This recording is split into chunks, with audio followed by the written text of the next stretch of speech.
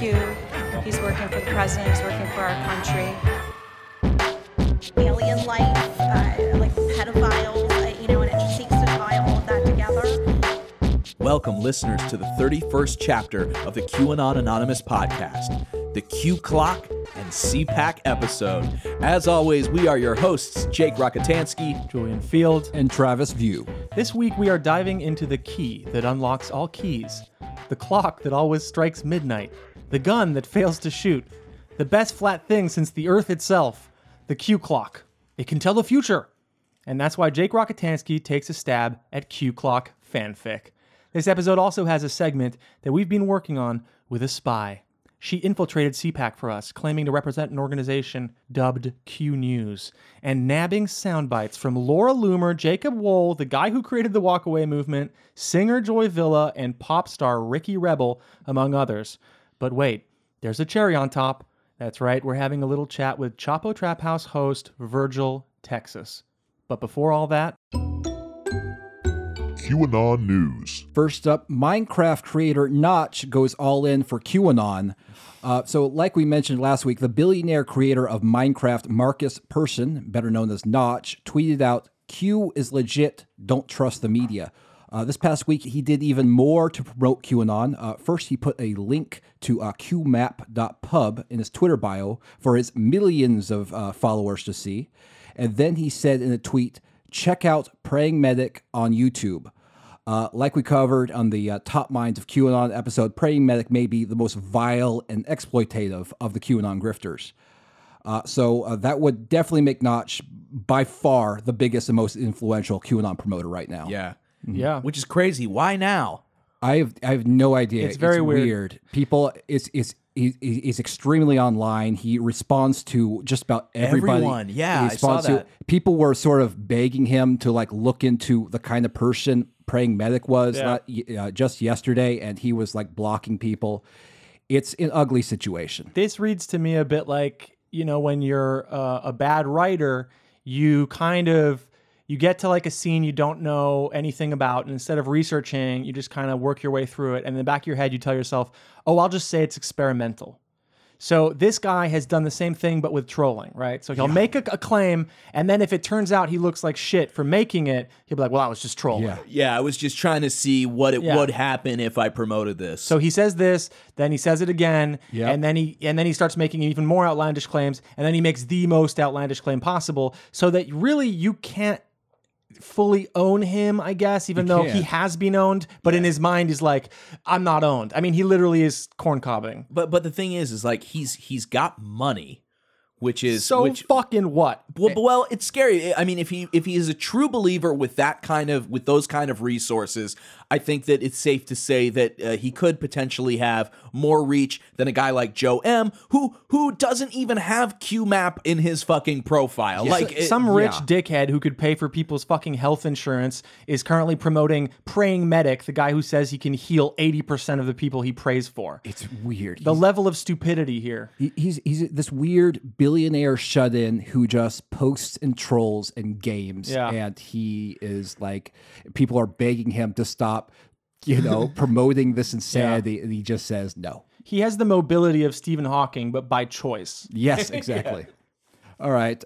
Next, we have a new QAnon book is an Amazon bestseller. So the new QAnon book, QAnon, An Invitation to the Great Awakening, hit number 2 on the Amazon bestseller list. Is written by a dozen anonymous Q followers, decoders, and citizen journalists known collectively as Where We Go One, We Go All. And it claims, among many other things, that Democrats murder and eat children, and that the government created AIDS, polio, and Lyme disease. Unsurprisingly, a copy has already been leaked and is circulating through the QAnon community. Yeah, that's amazing. Whoever leaked it's probably a hero. So we're going to go into the book in a later episode, but I want to talk about one thing that I spotted. And it was this particular section on Q proofs. You know how much I love the Q proofs. Right. Absolutely. This particular Q proof is about a file name on a Trump tweet on Twitter. And if you look at the file name of the image of this Trump tweet, it says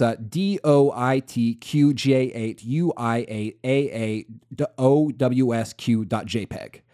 And so that's purposeful. Sure. So the first section basically says "do it Q," right, of this file name on Twitter, and the author, those person is basically saying that this was sort of intentional. This file name says "do it Q," and this is sort of a signal that Trump is down with Q, Right. Yeah. And so this author says, referencing this file name, says, "Coincidence? When uploading an image to Twitter, the name of the file is randomly assigned, generally characters of random numbers and letters. You cannot choose the name of the file. If you go now and download any image from Twitter, you'll see that the code assigned is random."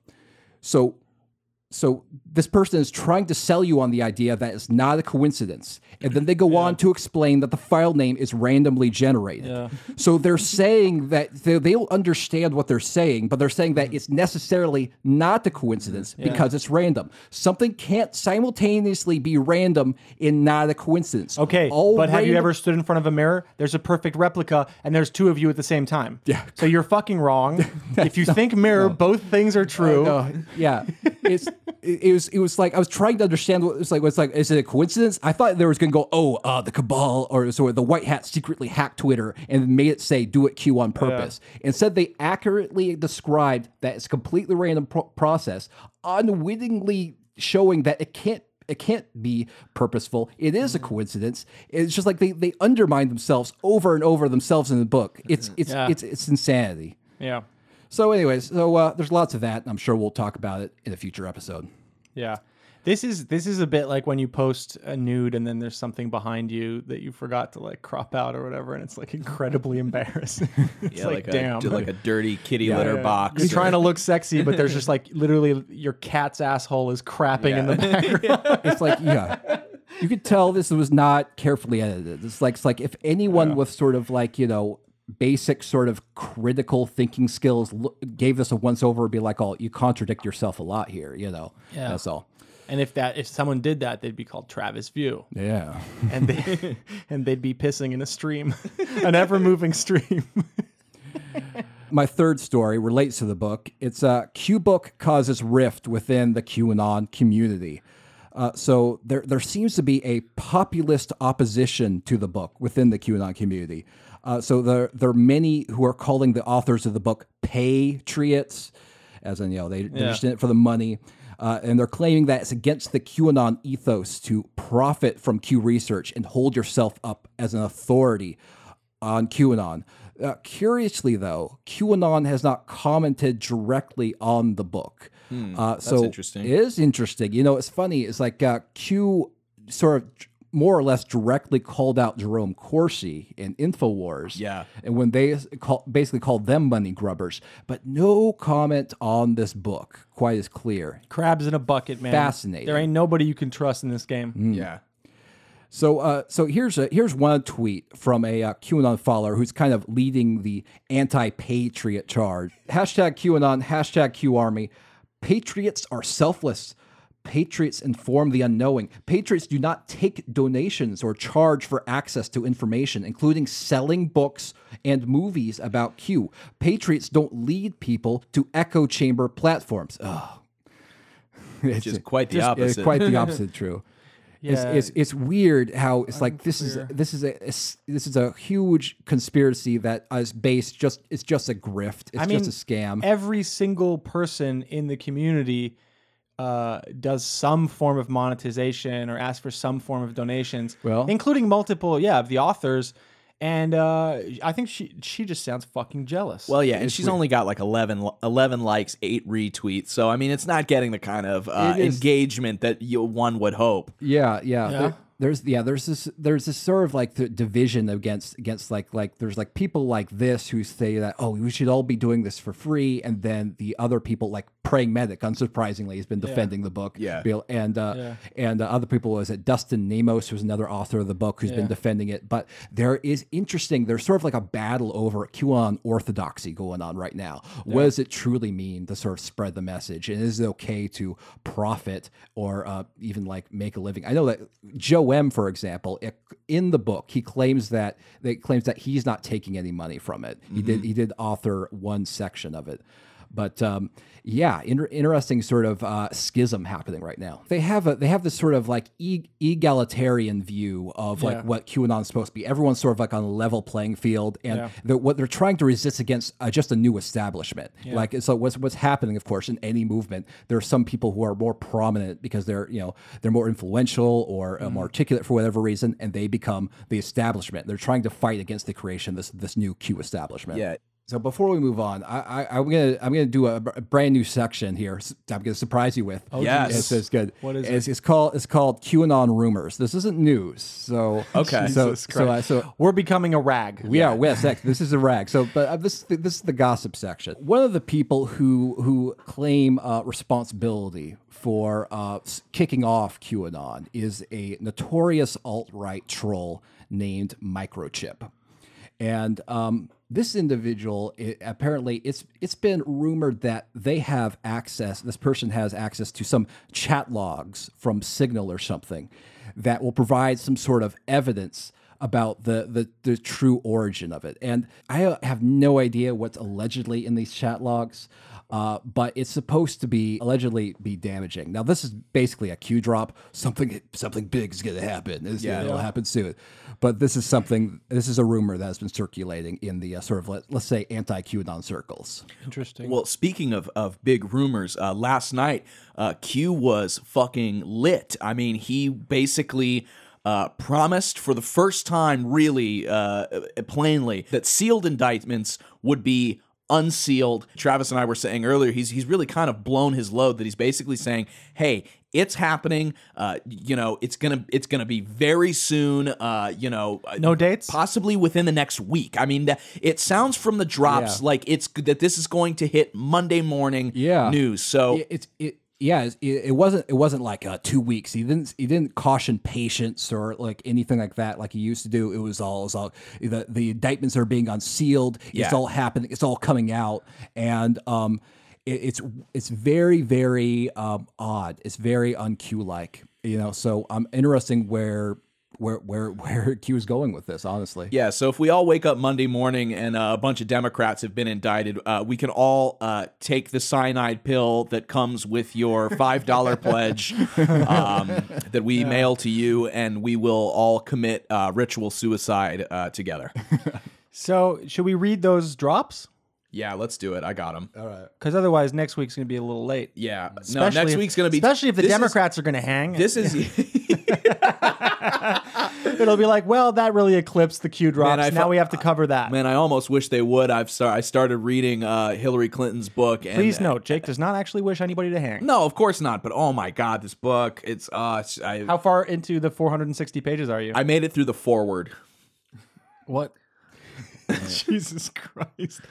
Okay, so... We're going to have to give you like a due date. That's what we're going to have to do. Okay. Force you.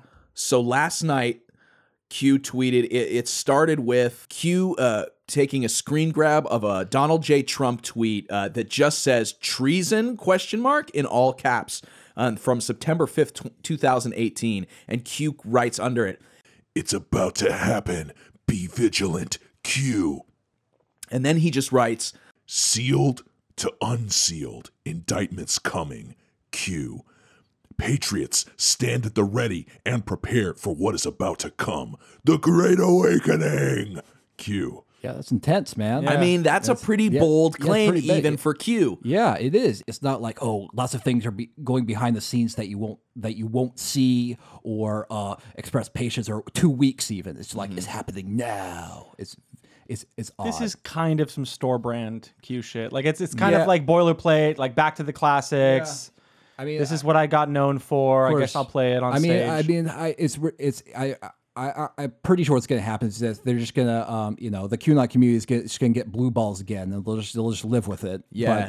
But it's interesting to see, what comes next. The entire Q community can at this point use their balls as a bean bag. Yeah, I mean, most likely what'll happen is nothing, and then when Anons ask about it, he'll be like, moves, counter moves, deal made. Like he'll just do something right. like True. Oh, you thought I was right? Think mirror, I'm wrong. Oh, you're reading this shit? Think mirror, never read it again. Yeah, never read it again. Pick up book. Pick up book. Enjoy life. And now, the Q clock explained by our very own Travis View. The Q clock is basically QAnon numerology. And I love the Q clock because it's like advanced QAnon studies. Like all the stuff we've been talking about before, that's just been preparing you for this crazy nonsense. This is we're QAnon like 101. This is like advanced like AP bio. Yeah, you got put in the AP math class and you're fucked. Yeah, suddenly. you're fucked. You have no idea because let's be honest, listener. You know, Q makes a huge effort and we try to bring you this information, but you're too fucking stupid to understand. Please don't cancel your Patreon. So the Q clock is like so weird and convoluted. It's really a bit too much, even for most QAnon followers. Yeah. So really, when you look at that nightmare of the eye of fucking Sauron over here, you'd think, yeah, you're going to get a minor concussion just from looking at it. So to give you an example, here's a comment I captured from the QAnon subreddit, Our Great Awakening, before I got banned. And this QAnon follower is talking about just how baffled he is by Q people who use these Q clocks. And here's what they said.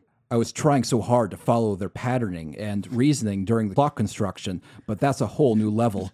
I'm at the level where I help go through the Podesta emails and Kennedy files. I can kind of follow what they point out, but these are the front line, so I mostly smile and nod. The front line is usually grunts, by the way. The smart people, the analysts, Yeah, kind of right. lay Right back in the in the back. cut. You're not really understanding how armies work, which is not fucking surprising because you're a LARPer. So I'm going to describe what the Q clock looks like the best I can. But if you haven't already, listener, I'd recommend taking a look at the QAnon clock for yourself. And so we're going to include a picture of it in the show notes on Patreon, but you can see it for yourself just by Googling QAnon clock. I just noticed at the bottom of like the kind of core ring of the clock, where the kind of brand of watch would be, it just has the Kekistan Yeah, it's Kekistan, flag. yeah. It's the Kekistani flag. So, yeah, you could see this is made by Pepe's to torture boomers. I know. It's so funny that like this is so serious. The fate of the world like lies in the clutches, and we will put our funny little logo in the very bottom. Like, it's just like... They can't fucking help themselves. I know. It's why I love them so. It's why we're here. I mean, we love. I mean, well, I can't speak for everybody, but I love how stupid They make like a big military map with like all the details of the battle to come, and then they just draw a penis in the corner. They just can't fucking help themselves. I know, it's it's like- funny. It's funny though. It's funny. Yeah, it's amazing. So the Q clock consists of a gray clock face with no hands. And the clock face is encircled by numbers from 00 to 59 that are supposed to represent seconds of the Q clock. But on the outside of the clock face, there is a spiral of dates that loops around it. And each date corresponds to a particular second. So if you look at it, you can see that December 7th, 2017 corresponds to the second 00. December 8th corresponds to second 01, etc. And this string of dates sort of coils around it several times. It's a fractal nightmare. So most of these dates are highlighted by blue or gray circles, and the rest are just left blank. The dates that are highlighted by circles represent dates where there is one or more Q drops. The gray circles mean that there was a Q drop on 4chan that day, and the blue circles means that there was a Q drop on 8chan that day. And it looks a lot like a birth control pill dispenser. Can I just say, you know, like it seems like they're making clocks and stuff. It's kind of a calendar too. I really want like a QAnon calendar where, you know, Joe M, Neon Revolt or whatever, they pose semi-nude, a little bit like the firemen on that one. So all these boomers can get horned up for you know, whatever those people look like. I would love that. Just the sagging flesh of the boomer prophets laid out over the glossy pages of something that I will wank to multiple times a day. People in the QAnon community are actually torn on what the Q clock is supposed to be used for. Some believe that it can actually be used to predict the future. And while others take the more conservative view that it can't predict the future, but it can be used to prove that Q did predict the future. So Yeah. so it's basically just a tool to aid in confirmation bias, really. So By the way, before our Discord community and general audience do it, I'm going to do it for you. Q-cock, cockface.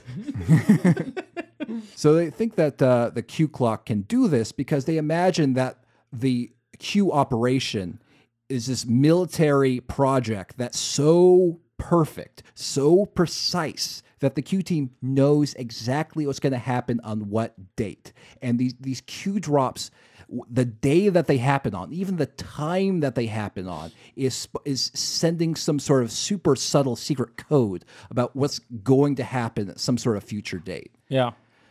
So, but before I go into like how the Q clock is supposed to work, so let's talk about how this thing came about in the first place. On December 18th, 2017, an Anon on 8chan asked Q, what happened on 12/7, which is being referenced, and Q answered like this. Clock started 10 days. Q. So a pretty weird cryptic. No idea what that means. That just kind of sounds like he's hitting a stopwatch or something. Yeah. Like the race has begun. Like it doesn't. Yeah, or like a countdown Maybe, to like yeah, 10 days. Yeah, that's probably it. Yeah. But a clock was referenced again on January 6th, 2018 in the Q drop, and Q said this. Timestamp. Decipher. Think clock. Wind the clock with all markers. Relevant. Future proves past. Q. Think cock. So the next day on January 7th, 2018, a Q referenced the clock again in this Q drop. Important. Do you understand what just occurred? POTUS tweets 15 minutes between. POTUS missing Q in select word. DEFCON 1 post here. POTUS mods tweets 1 minute between. POTUS adds Q in select word. This was not meant to signify authorization. Established. This is to train you how to understand the correlation between posts and tweets. Future proves past. Wind the clock. The clock and the graphic are essential. Feel privileged. POTUS just spoke to his board. Private personnel. Penis personnel. We serve at the pleasure of the president. Q. So the key line in that is the clock and the graphic are essential. So But wait, so he's saying here future proves past. But for something to prove something, it has to become present. So it just doesn't make any fucking sense because the future is invisible. Yeah. Oh, wait, no, because this predicts it because they're Yeah, prescient, that's what because they he's- have insider information. That's what he's saying, is that the future will show you that I was right. But that's the only way that QAnon is right ever, is in the future because it's a nebulous, non-existent thing Yeah. that hasn't yet arrived. Yeah, and that's exactly. where they're correct. Yeah. That's the only place where they're right Yeah. across the board. That's true. essentially, certain especially obsessive people in the QAnon community took these as instructions. And since Q said that the clock started on December 7th, 2017, that date aligns with the 00 seconds on the Q clock they eventually constructed using these instructions. Okay, yeah. Before I really continue about the Q clock, I want to make a quick note on sort of like Chan speak. Okay. Who might not be aware. Travis is canceled. Right. Travis So- is already pre-canceled. Pre-cancel. So on the Chans, the word fag isn't really used like a homophobic slur like it is usually. Yeah. It's a suffix that's sort of just casually attached to any word. And like if someone in the Chans is like using browsing 4chan or 8chan on their phone, that's called phone fagging. What? It's like they Just reading it on your phone is phone fagging. that's phone fag. They Is just, is there desktop fagging or yeah, like what's... desktop fagging, just anything, just Yeah. any word at all. They just Whenever I look at stuff, I'm eye fagging. your eye fag. That's the just when I be eat, honest. I'm mouth fagging, and then I'm stomach fagging as That's pretty much. as I digest. and, of And course, honestly, when I bang my wife, I'm fuck fagging. and this carried over to the QAnon community on 8chan. So on 8chan, there are sort of like QAnon specialists who work on making these Q clocks, and they are called, and this is intended to be a term of endearment, clock fags. And the practice of making Q clocks is called clock fagging. So This is like when Batman goes to like the underground lair and gets shown all the technology or whatever. Yeah. You know, it's like your autistic sidekick that makes sure that you're fucking cool and tactical. I'm gonna give you an example of like how people use this Q clock. So on October 28th, 2018, you might remember that Cesar Sayak was arrested. Cesar Sayak was a Trump fan who allegedly mailed bombs that failed to explode to several people criticized by Trump. Sayak had this highly decorated van, and for a moment on that day, there was this rumor that the back of the van included a screenshot of 8chan, but this wound up being untrue. But while that rumor was circulating, the QAnon community thought that this supposed screenshot was being used to frame 8chan for what Sayak was being accused of. So wait, so not only was the basis of their claim false, That's right. but they also called that it was a false flag. So they were just like wrong and then wrong on top of it. Multiple layers of wrong. It takes effort to dig into how wrong they are. Oh man, yeah. I was mentioned in that person's poem. Again, not true. He did it because he's in love with me. Never happened. Done. There's one particular 8chan user who thought that the Q clock predicted this sort of blaming of 8chan of Cesar Sayak's supposed actions. Using bold and red? This is breaking all the rules. This guy thinks that this is an emergency. And here's what Visanon and 8chan said. Q clock proof here. Q team knew of the attack of the van to frame Anons here on the clock. October 26th, today, lines up with June 28th, 4chan, 8chan poll threads. Notice the back of the van from the MSM pic and the Twitter pic. Frame us? Nope. Nope. No, not happening. What they're saying is that, so on June 28th, there was a Q drop that said this. They noticed the coordinated effort to ramp profile and attacks. 4chan, 8chan poll threads. On the Q clock, that day, June 28th, lines up with the day of Cesar Sayak's arrest. And therefore, they're claiming that this was some sort of clue or hint that Q knew that 8chan would be framed through this arrest. Again, it's an anonymous board. Why would you, frame? Yeah. It's like, usually you want at least the name of the person you're framing. Like, let's say you're framing Roger Rabbit. You want to know who he is before you frame him. Point. Frame the anonymous. Who framed this message board? They line dates with other dates on the Q clock, and they say that means that there's some sort of hint to what's going to happen. And that's probably a simple one. That's probably as simple as they get. They get much more convoluted. And the more convoluted Q clocks usually involve the second markers from 00 to 59 on the Q clock. For example, one QAnon follower used the Q clock in an attempt to predict that Donald Trump would declassify FISA documents with an executive order on September 9th, 2018, and this would lead to false flags and panic from the cabal or deep state. And obviously that didn't happen. But here's how they used the Q clock to determine that's what would happen. So this particular QAnon follower noticed that on a February 8th, 2018 Q drop said panic in DC. Well, on the Q clock, that lines up with a December 10th, 2017 Q drop that says this. False flags. POTUS 100% insulated. Expect fireworks. Justice. Q. Well, I love setting up a joke that I'm going to give the punchline to a year later.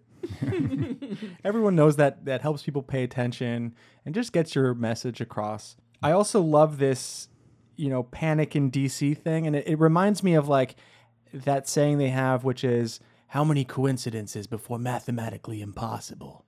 But they never really pay attention to the amount of times that they were wrong. How many times can you be wrong before it's mathematically impossible that your theory is right? Yeah. Both the dates of those Q drops, February 8th, 2018, December 10th, 2017, line up with the 3-second marker of the Q clock.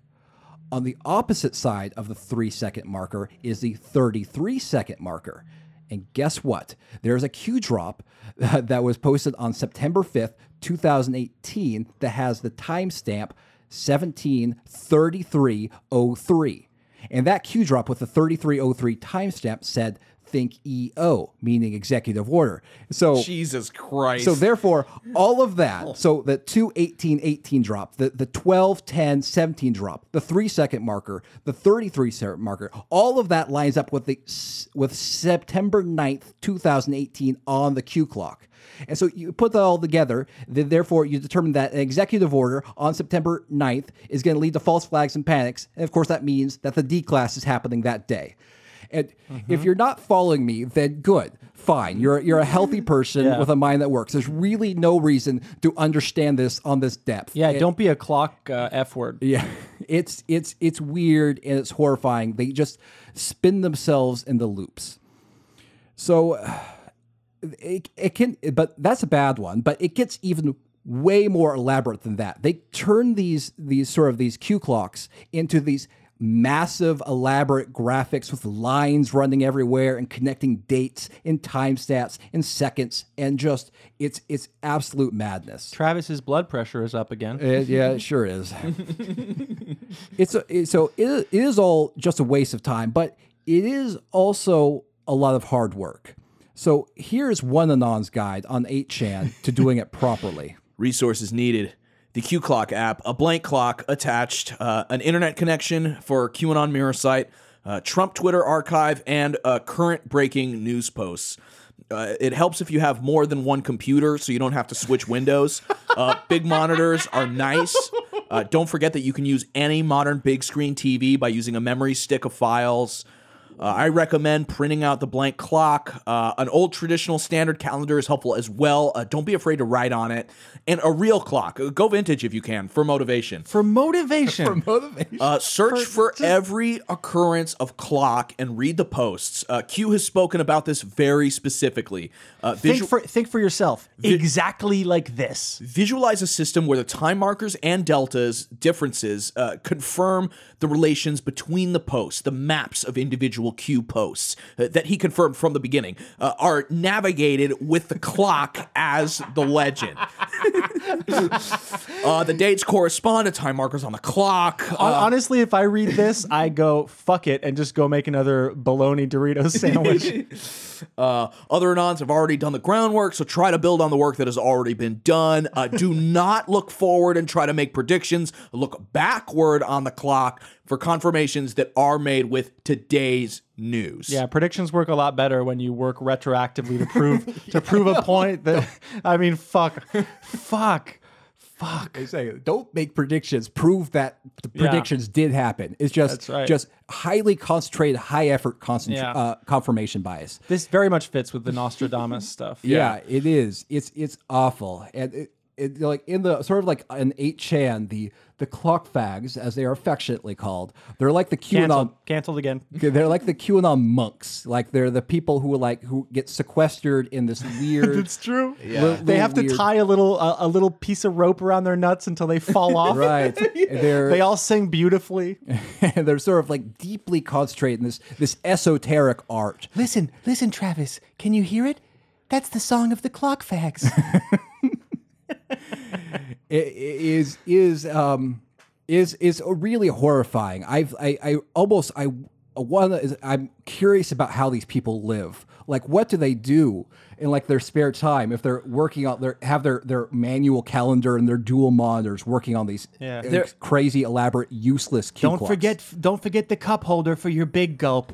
Also, make sure you set yourself up with a very comfortable chair because otherwise you get bed sores after a day and a half of doing this. The funny thing is that they have actually been forced to expand the Q clock since it was first created. So originally, the first Q clock, the last day was 11/12. 2018, which is the anniversary of JFK's death. This is like the Y2K bug where they just didn't think about the date reaching a certain number. Well, they assumed the arrest would happen by then. Yeah, I know. Right. The person doing it's like, should I keep drawing? No, it'll be by then for sure. Come on. By then, come on. So, of course, that date has passed, so they've been forced to expand it to another date, 5/29/2019. That happens to be JFK's birthday. Fuck yeah. That day is fast approaching, so they're probably going to have to expand it again pretty soon. You're saying this thing is going to become even more complex in Byzantine? Yes, it's just going to be bigger and bigger and bigger until it's just insanity. Yeah, until it's a planet and has its own gravity, and we have to determine whether we should establish a colony on the Q clock. The process of working on these clocks, it really reminds me of the scene from The Simpsons in which Chief Wiggum is trying to solve a robbery spree, and he manipulates data on a map to come to a particular conclusion. Hello, police. Are you sitting down? Good. I wish to report a robbery. A robbery, right. Thanks for the report. It's another one, Lou. 723 Evergreen Terrace. Well, there doesn't seem to be any pattern yet, but if I take this one and move it here, and I move these over here, hello, it almost looks like an arrow. Hey, look, Chief, it's pointing right at this police station. Let's get out of here! Yeah, that's about right. So that's really all they're doing. They're taking a bunch of data, which, by the way, is meaningless even to begin with. Yeah. Like phrases and Q drops and dates that appear on this totally arbitrary Q clock. Yeah, like even if they line up, it's qualitative. There's no quantitative data in the things. You just have to kind of be like aesthetically, like this word matches that word, and like the kind of feeling of these drops is similar. Using the Q clock is this idealized form of masturbatory, substanceless QAnon research. It's based on nothing real, and almost nobody understands it, even the majority of QAnon followers. You're so triggered, dude. I mean, it's just like look at him. He's I crying can't imagine a bigger waste of time, and I research QAnon in my spare time. His skin is flush. I bet he has that little prickling feeling under his arms where the deodorant's trying to struggle to. And now, a Q Clock story with Jake Rockatansky. Moments ago, the president had given his remarks on the tax and jobs bill on the White House lawn to a gaggle of fawning journalists. But now, he was slumped in his chair behind the Resolute desk within the Oval Office, with stacks of papers and folders piled high in front of him, nearly eclipsing his tired, rouge-stained face. "Alan, get me a Diet Coke. Button's not working." An aide rushed out of the room. Trump leaned back in his chair and sighed. "You know, I lost my pocket watch." Jeff Sessions' ears perked up a bit. "Excuse me, Mr. President?" Sessions said as he quietly released some gas into his underpants. My pocket watch. I had it on Marine One. Something occurred to him. Maybe I left it on Marine One. The aide entered silently through the double doors carrying a glass of ice and a familiar-looking can with silver and red markings. "Oh, goody," said the president. Sessions stared blankly as the president rubbed his hands together and smacked his lips, a tiny ritual he would perform before consuming his most coveted beverage. Sessions couldn't help but shake his head. How the fuck had he gotten himself into this mess? He'd been an attorney general for over a year and he hadn't gotten to do any cool shit. Never should have recused, he thought to himself. And had Sessions known that in doing so he'd have to hand off his entire Uranium One investigation to some asshole attorney from Utah, he'd have never have done it. "It's always better when you drink it out of the can, Jeff," Trump said. "Must be something in the way they seal the air inside. Keeps all its energy, don't you think?" He took a long, thirsty gulp from the frothy glass. "Yes, Mr. President," Sessions sighed as another cloud of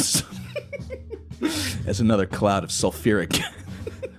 Wow, just another fart joke. It's still funny after all these years.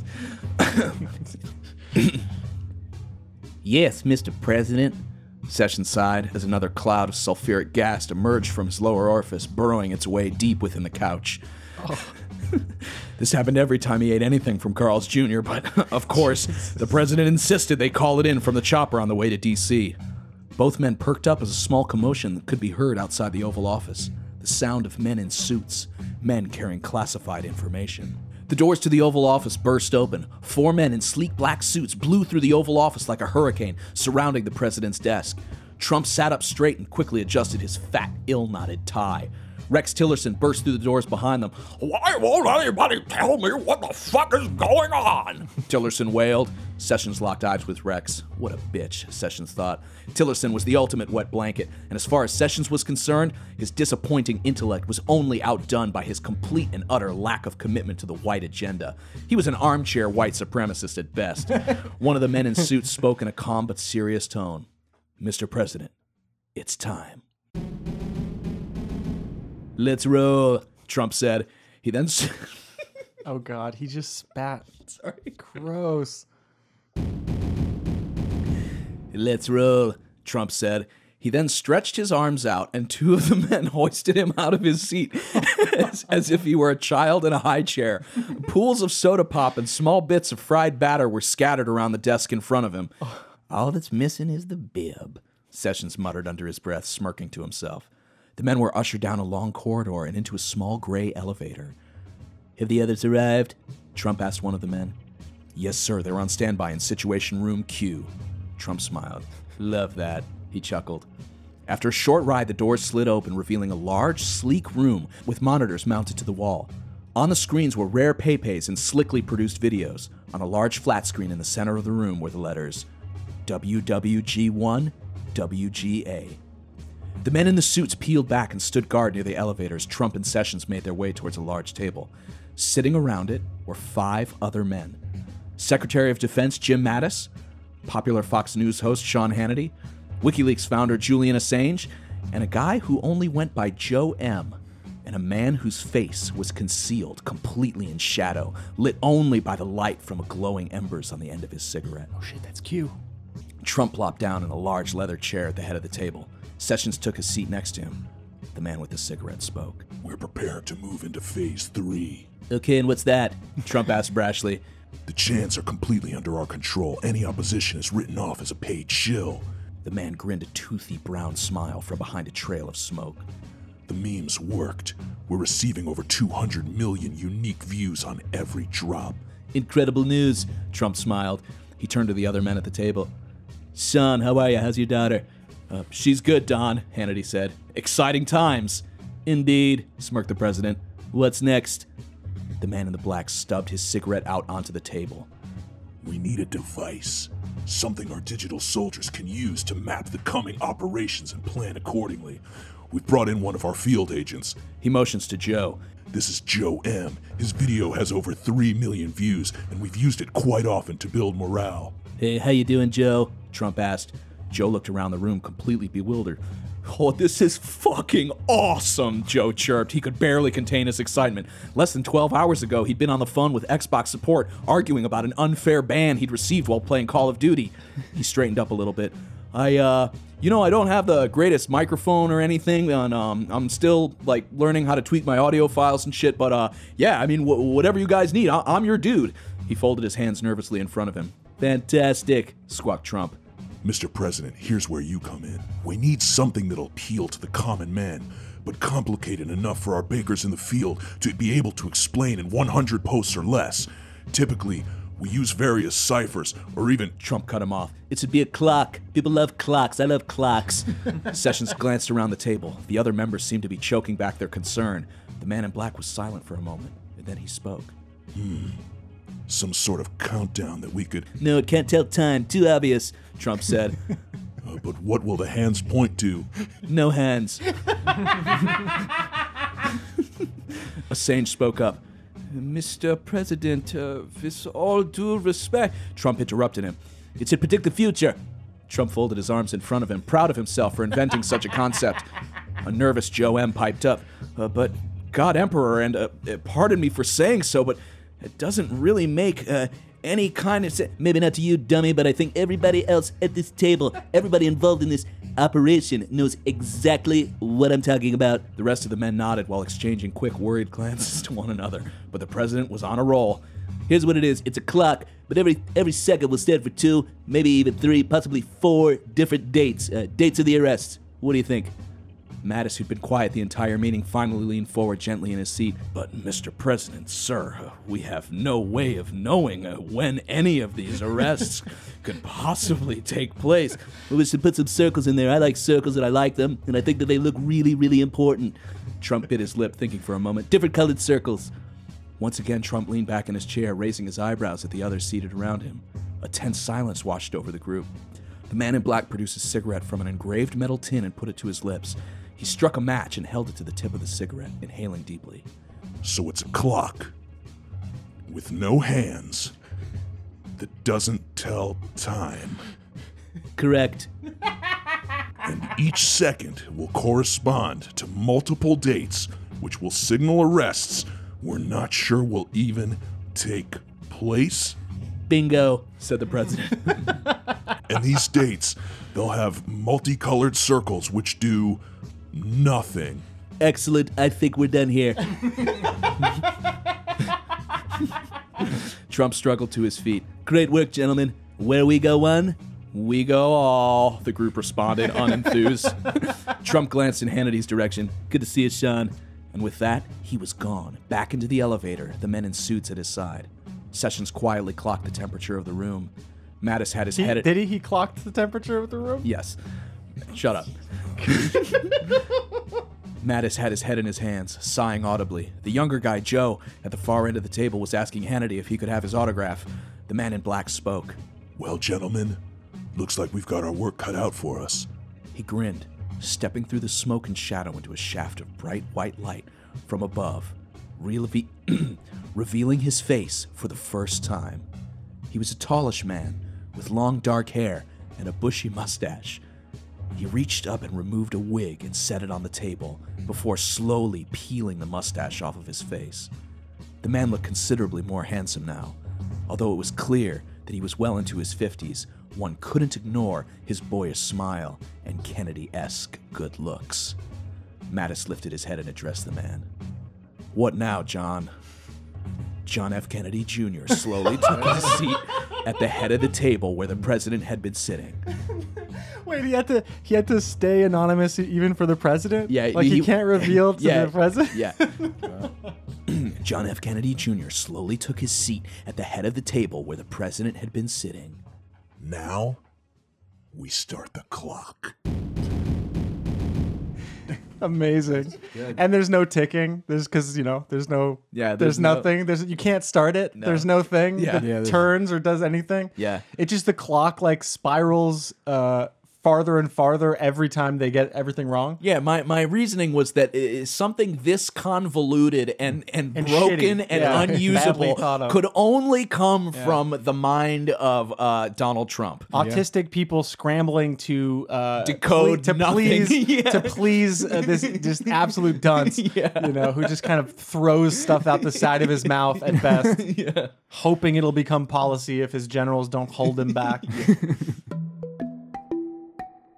CPAC Chopra. We can pull ourselves up by our bootstrap, our own bootstrap, and obtain the American dream. That's right. And hold on to that dream so that we don't have to live in an American nightmare. That's right.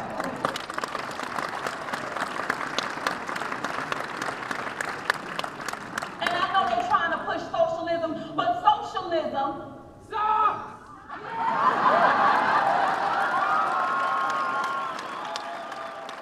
Susie, welcome to the show. You were our spy at CPAC. You were there under the pretense of being an anchor for something called Q News. Thank you. I actually checked qnews.com. It does not exist, but I'm seriously considering just registering it for, legitimacy in the future. So this wasn't your first time at CPAC, right? No, it was not my first time at CPAC. I think of myself as a little CPAC connoisseur. You always pretend to be somebody else when you're there. Yeah, I do. I think it's a better experience. I know, I ran into the Chapo guys when I was there, and everyone, they're all walking around with, the media badges that are bright pink. I like to go deep undercover because I think you get to actually see the real deal. It was a more subdued experience this year than in years past. Well, yeah, the Chapo elite, though, they do their own thing, but Q is about the people. You bought a hat from our friend Vincent Fusca, a.k.a. JFK Jr. I got a hat from him. I was so excited when I ran into him. He had this a set of groupies hanging out with him. I should have gotten on tape, but I asked him, I was like, so what's your theory? Do you think it's him? They're like, oh, I think it's him. I really think it's him. So, no, I purchased a hat. It was $40. It's full of sequins. It lights up and says Trump 2016. I love it. It is. I have zero regrets about purchasing that hat. Damn, he's still fucking slinging merch from 2 years ago. Dude, I know. Slow business. The Fusca and Brothers business is going slowly, it sounds like. I know. I bought him for a bit. I was like, I swear you said $30. He's like, nope, 40. And but I no. So I was like, you said 30. He was like, no, 40. And then I actually was recording at the time. I listened back. he said 30 in the recording, and then he was like scamming me for an extra 10. He's a carny. Yeah, total carny, total weirdo. Yeah, that fits in with like an incredibly wealthy family like the Kennedys. Speaking of wealth, you saw a hot dog buffet. Oh my God. The opening night reception that you had to pay $25 to get in. And at first I was like, no way, Jose. But then I realized there's a lot of shit going on in the reception. So I ponied up and I get in there and there's a buffet and it's hot dogs, but it's not like full hot dogs. There's nobody serving them. Yeah. It's like crock pots full of half, like everything's cut in half, hot dogs in buns. And there was a DC one, which was like half smokes with chili, and the chili was in its own bowl. There was the, Chicago dog that was also fully disgusting. And then I can't even remember the last one. Maybe it was like Santa Fe, something. It had grilled peppers. They were all hideous. And people were kind of picking them out, going for it. It just was the most vile thing I've ever seen. But not you, of course. Dude, I'm not going to lie. I paid $25 to get in there. I totally picked 2 of those out shamefully. I was so hungry at that point. I'd been sitting through horrible people talking about horrible things, and just it was like Scott Walker was being paraded about a Benghazi guy, and I was like, I'm eating my hot dogs right now. I would have done the same, to be honest. So how was it being undercover and talking to all these right-wing grifter celebrities? It was fun. Like, here's the thing. I feel like I never want to talk to celebrities that I respect because I just don't want to bother them, but I so disrespect these people that I have no problem getting up in their face and bothering them. My favorite run-in maybe have been outside of Fusca, Laura Loomer. Mm-hmm. She was given that weird press conference with Wool about Ilhan Omar. That was super embarrassing, but my favorite thing that happened at some point, she was railing about how corporations are so mean to her. And she's like, and I've been banned from Lyft. I've been banned from Uber. And just this last Saturday, Chase, they cut off my cards and they suspended me from my bank account. And it was just, what are you talking about? What? That is just so revealing. Like, what did you do, Laura? Like, that's not a thing a bank does because you're a racist, which you are. CPAC Chopra. Tell us a little bit about what you're doing here at CPAC.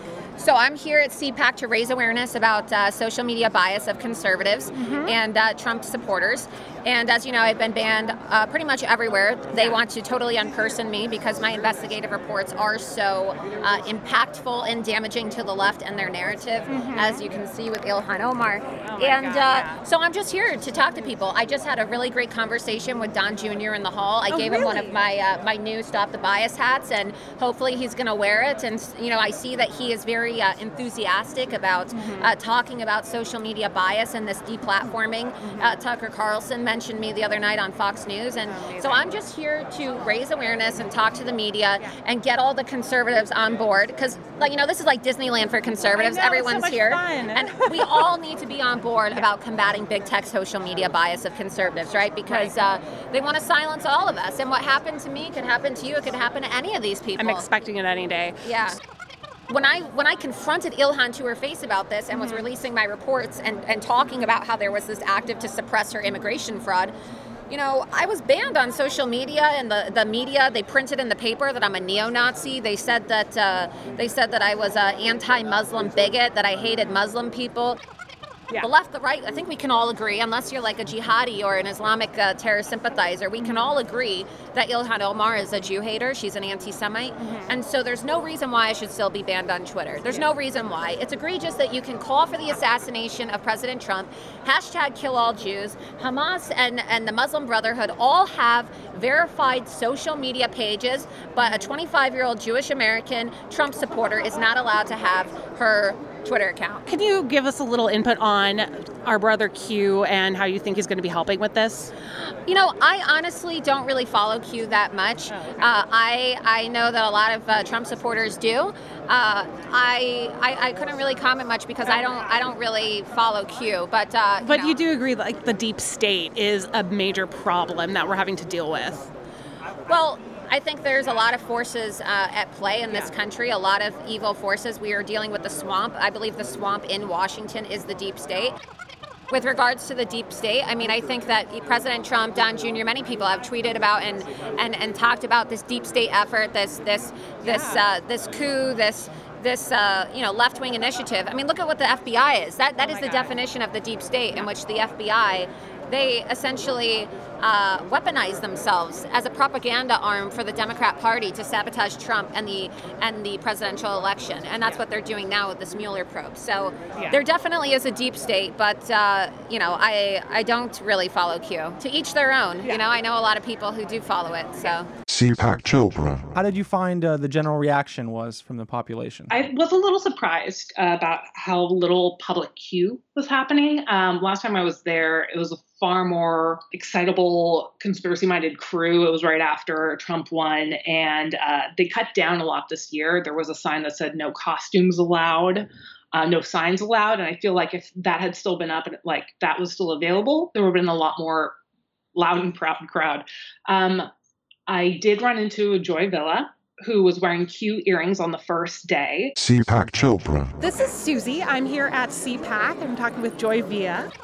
I wanted to ask you a quick bit about your earrings. They're amazing, if I can, really fast. So they are Q earrings, and they're the letter Q. I created them. I wanted to give a nod to all the Q out there, you know? Where we go one, we go all. We go all, yes. Very important. The storm is coming soon, right? The storm is coming soon. I mean, Q's been dynamic and active. Do you feel the Q vibe here at CPAC? I haven't run into too much Q vibe yet. And I was kind of sad about that. I thought there'd be more Q people. Me too. You know, with like Q shirts, and I was like, it's going to be fun. I'm not going to be the only one. It's going to be a big group of pro Q, but I haven't seen anything yet. I feel like a few people comment on my earrings, but you're the first one to go, oh my gosh. Oh my God. I've been meaning, I feel like I failed because I didn't put together a Q thing in time. So I'm going to try to figure something out tonight because I know that people will approach one another. Do you have anything else you want to say to the Q community? We should have a Q congregation, a Q meetup, like a Q conference. Yeah. I mean, even if it was small. Yeah. Because that would be amazing. You know, I mean, there's been the baker, Trump's baker, right? You heard about this? Trump's baker who makes Q cakes. She was shamed. She was so shamed. I'm like, are you kidding me? Let's Please, go on, leave this woman please. alone. This is your reporting now. Yeah. But it's caught on like wildfire. It is. And, you know, there's a few people out there who are really interpreting Q in such great ways, and I love that, and I rely on them because I'm not the best at interpreting it, so I've got to wait until the Reddit, you know, and so hard to keep up. It's so hard to keep up. But I like love being a part of this community. I love what's going on. I love knowing that this president is playing 4D chess and that there is somebody there who is letting us know this is all for a reason. And I mean, the cabal is just taking over, and adrenochrome is, I mean, the adrenochrome stuff is out of this world. Oh my gosh. I can't believe, it's mind-blowing. I had a dream actually a few weeks ago that I had solved the Q thing and I had shut down the adrenochrome farms. Are you serious? I know, and I woke up, I was like, oh my God, this is such a letdown right now. Oh, what a cool dream. Maybe it it's was gonna a happen, really though. fun. Maybe I believe in Q. I believe trust in the Q. plan. Trust the plan. Trust the plan. Deepak Chopra. I think all the people who were usually pro Q were a little shy this time. I've talked to several people who said they were Q supporters. But there was nobody outside of Joy Villa that first day, but the Q earrings really represent. A little disappointing on the Q front. They were a little undercover. They were undercover like me. The only other thing I would say that was pretty interesting was that they were cutting out the white supremacist stuff this year. I did talk to Nick Fuentes.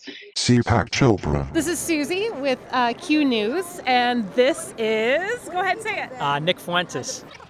I'll be around as long as they let me, as long as they don't throw me out. But I can't believe that. Have they not been welcoming at not all? very hospitable. I know a lot of my friends have had a lot of difficulty getting in and getting the registration. Yeah. That's so rough. I'm so sorry to hear that. Yeah. It seems like a very different, situation this year. So I'm wearing this Israel bracelet so that I'm able to be seen. Sure. So I'm trying to go undercover a little bit, but it's absolutely, there's so many people wandering around right now. Yeah. I wish I had it on tape. I wish I had it on tape so bad. But right before I asked him if I could interview, I was like, hey, how's your thing go? How's your CPAC going? He was like, I don't know, it's a little different this year. They're not letting me in, and there's a whole lot of yarmulkes walking around. Which was unbelievable. And there were, look, I'm not going to lie, there was a very strong pro-Israeli presence there. I think there was a BDS equals BS stickers and stuff that were in Palestinian colors, Palestinian flag colors being distributed, which was a little dark. I tend to be a little bit more skeptical. Of QAnon, I hear about naturally. that a lot, yeah. I know some people in the administration, so they've told me, they've expressed their doubts. They expressed their doubts. About it. So, but I feel like there's a deep state thing happening there. Well, I think Q, and I jumped on board with that actually. I think last November, so not 2018 but 2017, because a lot of what they were saying was actually true. Even if the whole thing, isn't entirely coherent, what they were saying with Pakistan, with Saudi Arabia, and some of the dirty money, that's just factual. That's all there. So I think there's a lot of validity to what's There's a lot of been said. validity, but you don't think he's. I don't really buy the Mueller's on our team and follow the White Rabbit and all that. I don't believe the Mueller's on our team thing either. Yeah, I think some people are taking it a bit to an extreme. But. Yeah, a little bit. America first, as always, right? America first. Oh my gosh, thank you so much for talking. This has been awesome. Thank you so much. Thank you. Nice to meet you. Yeah, nice to meet you too. But he went up straight and said there's a lot of yarmulkes walking around this year, and it made him uncomfortable. So the other big theme I'd say is there's nothing as tiresome after that thing as walking out, listening to them, all the young conservatives talk about how they're being suppressed or oppressed on campus, but everyone else is a victim. We're not the victim, even though that is the only thing they could talk about was how they were being, oppressed on campuses. CPAC Chopra. I'm here with Brandon. I forget your last name, Brandon. Strzok, the founder of Walkaway, which is a huge deal in our community. Many of the people in the QAnon community are very excited about the Walkaway movement, and I was hoping, so you're familiar with the QAnon? I am, yes. Yes, and we're very excited about how we can, take back this country. Do you have anything to say to the QAnon community? About how we're going to take the country back? Just anything. What would you like to say? I guess I would just want to encourage people to be optimistic, because I think people are starting to feel... I think people, felt a little deflated maybe after the midterms. They thought that there was going to be this huge red wave, and then, of course, all the people on the left thought there was going to be a blue wave, and I never thought there was going to be any wave of any kind. I kind of expected the result that we got. We have a president in office who gets more than 90% negative coverage all the time. So rude. It's awful. Anything else you'd like to say to the Q community, or do you have any more theories you'd like to? Keep staying involved. Don't be complacent. As I think these are probably the least complacent people in the world. I'm trying to encourage all conservatives to be really active, really vocal, and really do not be complacent between now and 2020, because we have a lot of hard work to do. We have to get the president reelected, and we have to wake up a lot of people and open their eyes and get as many people to walk away as possible. And we need to shut down the pedophile ring and the adrenochrome. That too. Yeah, Thank you so I think so. much. This has been fantastic talking welcome. to you. I really appreciate it. You're Again, welcome. Oh, I'm getting a hug. Yes. Thank you so much for being at CPAC. CPAC Chopra. I'm here with Jacob Wohl. He had a huge press conference here just now, and I'm hoping he could just tell us very briefly what that's about. Well, we had to lay out the facts on how Congresswoman Ilhan Omar, who's a raving anti-Semite and anti-American, married her own brother as part of an immigration scheme to defraud the United States, and that is what she did. And we laid it out. Dead to rights. All the proof is there. We filed a report with DHS. We conducted a comprehensive investigation, and we proved that, she defrauded the United States. She should not be in Congress, and we made a very public call to have her removed from the Foreign Affairs Committee and then the House itself. Do you feel like the deep state was part of the reason that this hasn't been processed yet?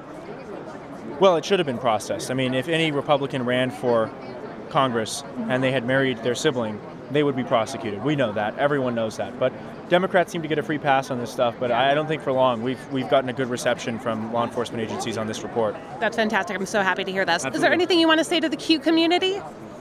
No, I just encourage them to go out and read this report at jihadilhan.com. If they weren't lucky enough to be here and get a paper copy, it'll be out there soon. And, spread it. Get it out there and spread the truth. Okay, that's jihadilhan.com. Jihadilhan.com, that's right. Thank you so much for your time. Wonderful, Jacob. thanks so Have much. a great time at Yeah. CPAC. CPAC Chopra. I'm here with James O'Keefe. James, how are you enjoying your CPAC? We're doing well. We're recruiting a lot of these insiders and undercover journalists. We're primarily here to find people who are brave and willing to put cameras on themselves and film corruption. So it's coming well. We've already recruited a few people today. Oh, that's fantastic. I'm so happy to hear that because your work is so valuable. I know that you're in a rush here. Is there anything you would like to say to the QAnon community? You know Q? Familiar, yes. I would say this. I would say, we're looking for patriotic, brave Americans who are willing to put their country ahead of security and comfort. People who believe in the cause of truth and justice. And if you are one of these people, if you want to do this, projectveritas.com/brave, send us a note, sign up. We'll put you through the process, we'll vet you, and we'll equip you to go out and film the abuses. That's fantastic. Would Project Veritas be interested in investigating Comet Ping Pong? Marco, what do you think? I mean, the Podesta emails are a real thing, and we really need to make sure that we're, dealing with it. I don't know how to... You don't... Okay. I'm not familiar with... Oh, okay. We haven't looked into that. We really only talk about things that we investigate. Oh, okay. I understand. And, okay, that's all right. But listen, if you're on the inside of a big tech company, educational, you have a professor, a teacher, if you are someone who is exposed to big tech, if you work for one of these companies, send us a note. Yeah. I found a way to get inside Comet Ping Pong, so I'm within the Pizza Podesta I haven't looked at that issue, and I'm not sure about that. No, that's okay. I understand. We're going after... I apologize. Good to see you. It's really great to meet such a hero. Thank you so much. Deepak Chopra. On behalf of QAnon Anonymous and all of the listeners, thank you so much for putting yourself in the line of fire. Your duty is accomplished. You will be reactivated at a later time. You are now considered a sleeper cell. Thank you, Susie, so much. Down for the cause. So here's my thing, you all. When they try to play the race card, I want you all to stand up and you play the trump card so that we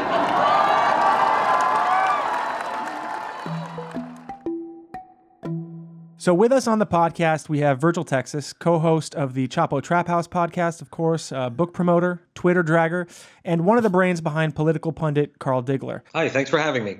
Which one of you is Q? I really like his work. Same, is it literary style for you? Do you like his syntax? I mean, I'd say all of the above. I like the information. It's like a modern version of the Evans Novak report. Right. Yeah. You went to CPAC this year. Was it your first time there? Or? I was a CPAC virgin until this year. Yeah. And what would you say your favorite part of it was?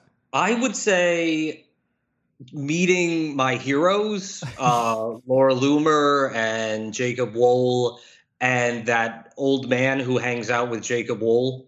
Yeah, the guy with the open, he always has his zipper open. Yeah, the guy who looks like a henchman in a James Bond parody. Is he an actual henchman? I want to see the organizational diagram that the Koch brothers have and see if he is literally henchman, like a little branch off to the side of the main protagonist or whatever. What I liked about CPAC is, you go online and it's totally different world. It all seems very, separate from reality or the reality of politics. And you go on Twitter and you're just interacting and observing thousands of mentally ill people every day. And CPAC was just a convention of a substantial number of them. Like, here's the person from the Avatar who's always saying insane things, always humiliating themselves publicly. Like, there they are, like a real human being walking around. It's like going to, MAGA Disney World. Yeah, I was just going to say, it's like watching the cartoons and then actually going to the land and seeing them in the flesh. I wasn't ready for seeing Laura Loomer in the flesh, and I feel so privileged for having done that, even though I only saw her briefly during a press conference. Yeah. And as I said on our show, if she's coming to your town, you have to go see it.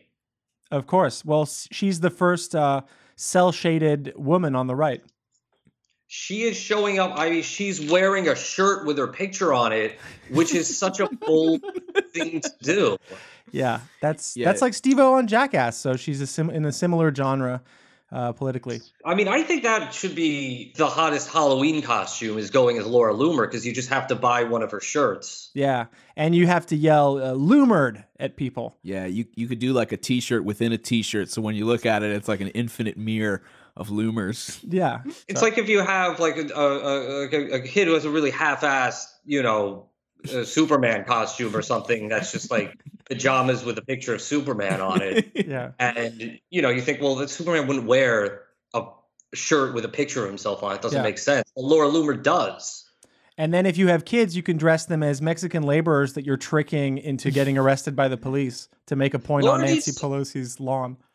It's sad that Laura's off Twitter because now, it's harder to find her tour dates. And because, she's popped up in DC, the Twitter and offices in New York, San Francisco for the Nancy Pelosi thing. I'm sure she was at Silicon Valley. She's got a feud with every tech company, I believe. Yeah. Laura Loomer chaining herself to a door near you. But, San Francisco, D.C., and New York, those are the big markets to hit. I think, it would be nice of her and it would be, nice for the fans if she went out to some of the smaller cities, go to Tulsa, go to Portland, Maine. Yeah. Well, we're Loomer heads. We follow her around a bit like you would fish. Is that water still fit in the old belief system before you did the water test with Matt? The water test was flawed. The thing is, multiple people who are scientists reached out to me because they had, because they do experiments for living under controlled conditions, and hearing about the test, perked their scientist senses up, and they started asking me about, what was the temperature of the water, and how were the receptacles, the glasses prepared, and I had not thought of any of those things. And so was Matt open to a relitigation or? Well, I never filed my formal complaint, because I was working with these scientists, but then I got distracted by another project. So I, just sort of tabled that for a while. But the two main flaws with the design that I would want to litigate are, one, that the water was cold. Cold water just tastes like cold water. It just tastes cold. Yeah. And the second one was, these waters, the samples, to be identified, they were in glasses that had been washed with tap water. Right. Contaminating the sample. So frankly, I mean, if you want to run this, then you would need, say, either glasses that were washed with some sort of odorless, detergent. Like a chamois pelt. What do you call it? Like filtered water, distilled water. Are these the terms the scientists taught you, or? Well, this is what we discussed. Okay. That, or it's just like straight out of the box. Yeah. But the third one, and this is a little more complicated and would require some research. But some people who work in the beverage industry, they're food designers, designing custom foods and what have you. They inform me that no, the design of the test was flawed, because the thing that the test is supposed to determine is not whether I can name each brand of liquid, right? Of water. It was whether I can determine a difference between tap water and bottled water. So you let it slip that for a second there, your words kind of slipped a bit. Was one of those another liquid, maybe piss? No. That was all water. Okay. That was all water. So you did not. The only piss on the record, was, you didn't drink piss. The only piss there was the tap water, if you ask me. Bam. If the test is supposed to determine whether or not I can tell the difference between tap water and bottled water, then what they recommended was, I believe it's called an AAB test. So it's a double-blind test where two of the samples are the same. Yeah. And one is different. So you could have, say, two are tap and one is bottle. And then if I can pick, I run that test, 5-10 times, however long for it to be statistically significant. Yeah. And each time, or 9 out of 10 times, I can determine the odd man out, then yes, my point has been fairly conclusively demonstrated that there is a difference that I can perceive between tap water and bottled. So, okay, so you're saying that you need to do this 10 times in a row and stay blindfolded between the tries so that you don't have any realization between them. It sounds a lot like you want Matt to just waterboard you. No. That's not what it does. I didn't say blindfold. I said double blind. Well, so that's where you wear 2 blindfolds. Well, no, it's where I don't observe any of the preparation. Okay, that makes sense. So back on topic, what would you say was the most unpleasant part of CPAC? I mean, everything else. Yeah, but was there something that particularly shook you to your core and horrified you? I can't point to a specific incident. I think there was just an atmosphere of ambient menace. Yeah. Because I enjoyed seeing the celebrities. I enjoyed seeing the online maniacs. Because to some degree, I get them. Like I get what they're doing. Yeah. And I kind of have, I'm not a psychologist or anything, but I kind of have a handle on what's motivating them exactly. I can kind of categorize their particular neuroses. Yeah. That makes sense to me. Seeing the rabble, the rank and file CPAC, the heads, the fans, that was menacing to me.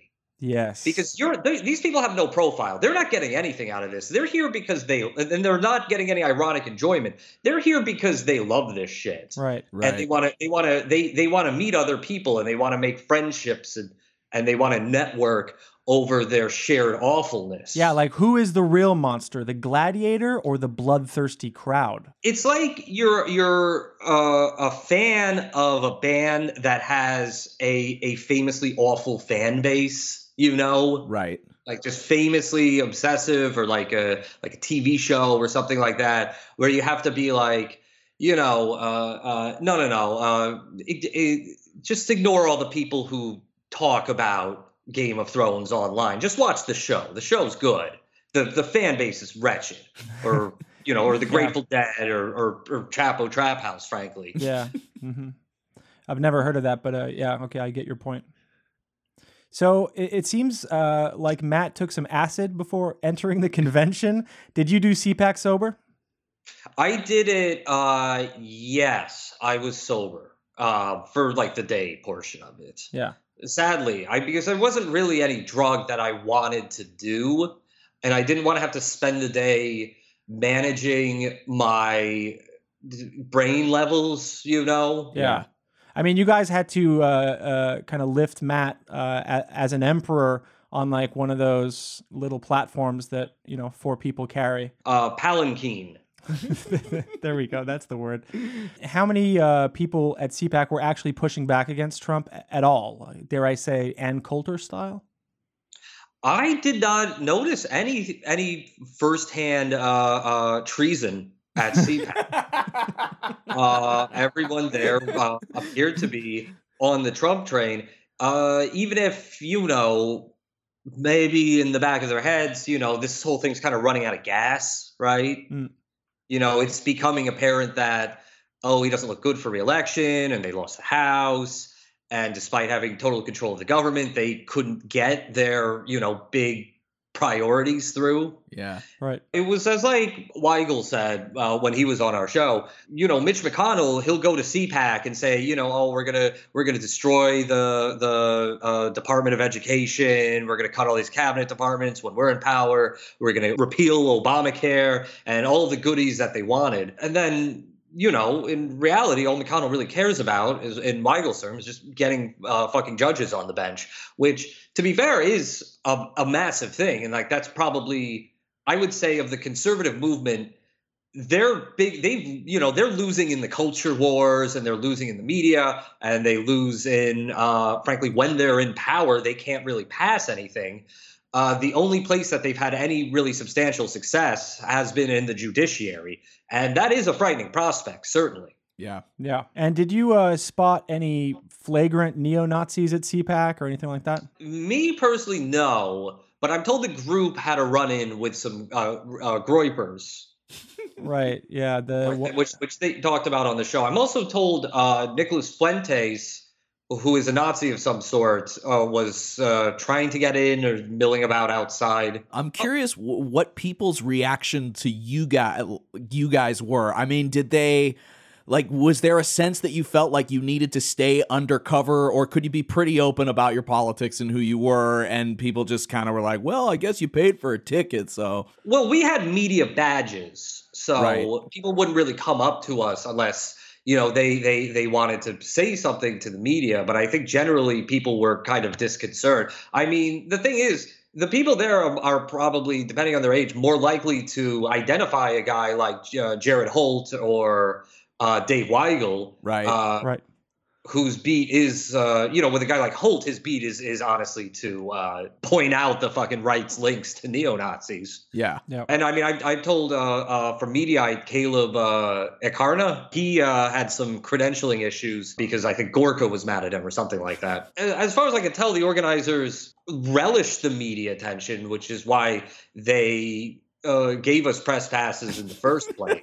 Yeah, well, someone has to play the role of the triggered person. Exactly. Yeah. Yeah. I mean, I think they still operate under the principle that all press is good press. Yeah. Though they don't want someone who is dogged enough to, really nail them down on something.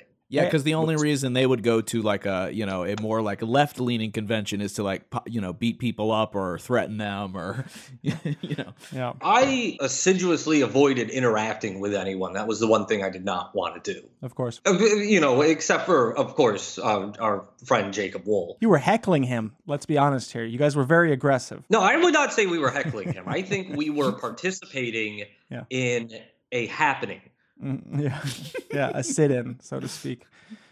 We were. I think that, and I would tell your listeners to check out our 2-hour-long CPAC recap. Yeah, it's great to kind of get the gist of it. But Matt, I think, said it well enough when he described Wool as probably the only person left doing real anti-art.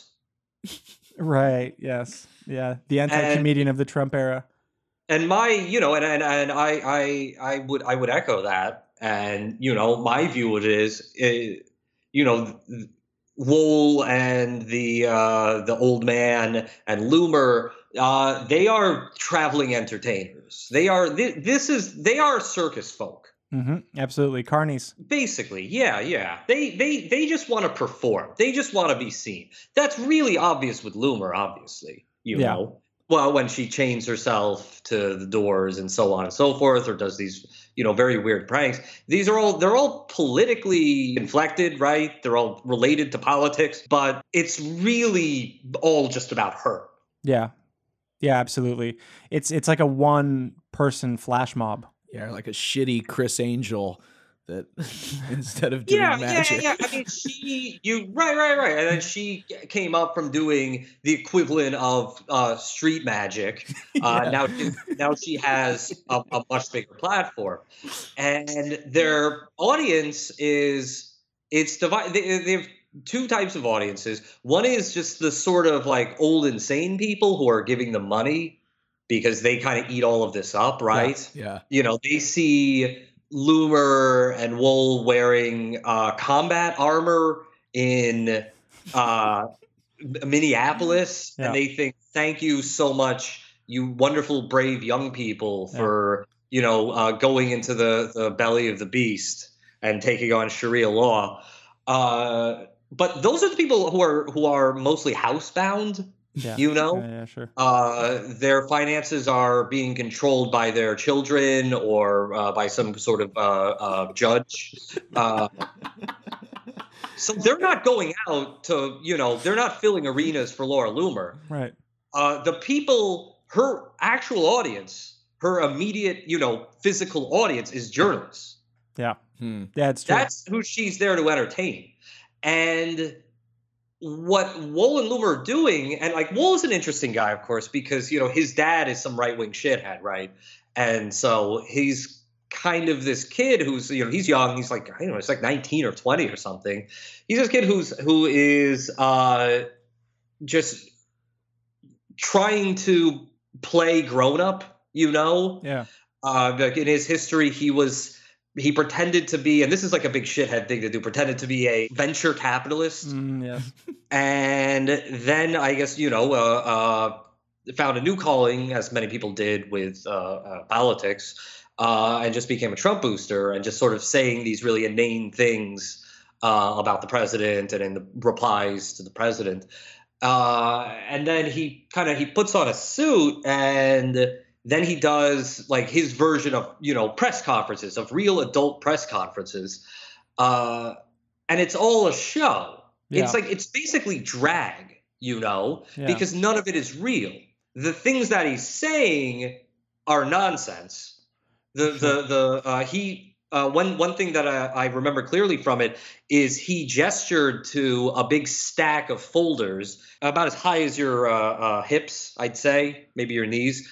And clearly it's all just blank paper, but he just indicated, by the way, these are 500,000 signatures for me to be unbanned from Twitter. Wow. It was like a prop. It was a prop, and the thing is, there was no payoff for this. That was like 5 seconds, just reference it, and then kind of just moved on to the big thing, which was the Ilhan Omar incest scandal. Yeah, and it's like that's something you'd see in a real press conference, right? Yeah. If you're really like kind of staging this spectacle to get media attention, but the spectacle is not for any kind of political thing. It's like everyone acknowledges you don't care about Ilhan Omar and the things you're saying are not real. Yeah. The same as which is indicated by when they were asked about, hey, remember when you said this woman was sexually assaulted by the special prosecutor? And they said, well, we don't care about that anymore. Yeah, they're done. Yeah, it's like it's like, hey, that was my last act. Like I came with a suitcase of different props. Yeah, everyone. Shut the fuck up. I have a new fucking stand-up bit. Stop heckling me. Stop calling out for do my old material. Yeah, stop screaming Freebird. Yeah, it's like exactly. It's like it's like a kid doing like a puppet show in like his parents' basement when they have like company over or whatever. Right. So you have this press conference, and it's not, the thing is, the press it isn't really owning anything. Yeah. It's a stunt, and of course they're getting fewer and fewer returns for these stunts. Right. Yeah. Like they are. They have the challenge of being a like David Blaine or something, where it's like, oh, I just did like the biggest, craziest thing. Now I got to figure out a bigger, crazier thing, or else people are going to get bored. Yeah, they live in the shadow of their past material. Yeah, basically. Yeah. I mean, how does Loomer top, chaining yourself to Twitter? So this is just for the entertainment in the immediate sense. Ignoring the people who will watch a live stream of them or read an article about them. Just in a physical context, they're here to entertain journalists who are then there to just be amused. Right. Yeah. And if you're saying that we heckled them, no, every journalist there heckled them. Mm-hmm.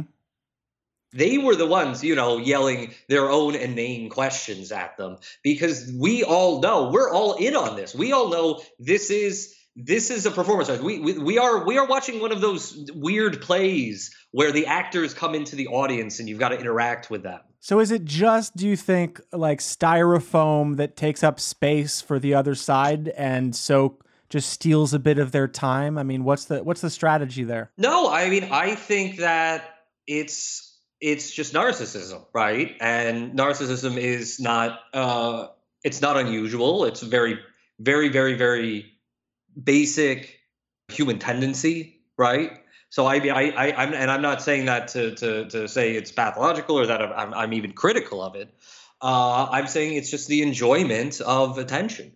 And the way I know this is because when this conference was happening and they're getting asked all these, jerky questions from journalists from the Daily Beast or wherever, and they're just totally unfazed by it.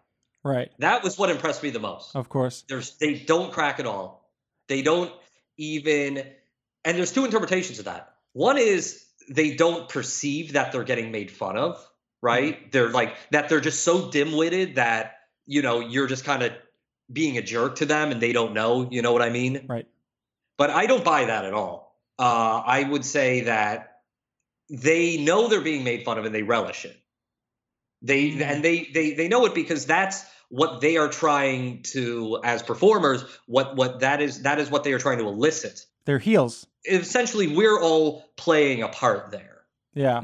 So these guys are like kind of the jesters, right? But then there's the kings, the thinkers behind it all. And, the late 19th century philosopher Ivan Ilyin, he seems to be resurgent in Russia currently, like as a kind of inspiration for right-wing actors and just general tendencies.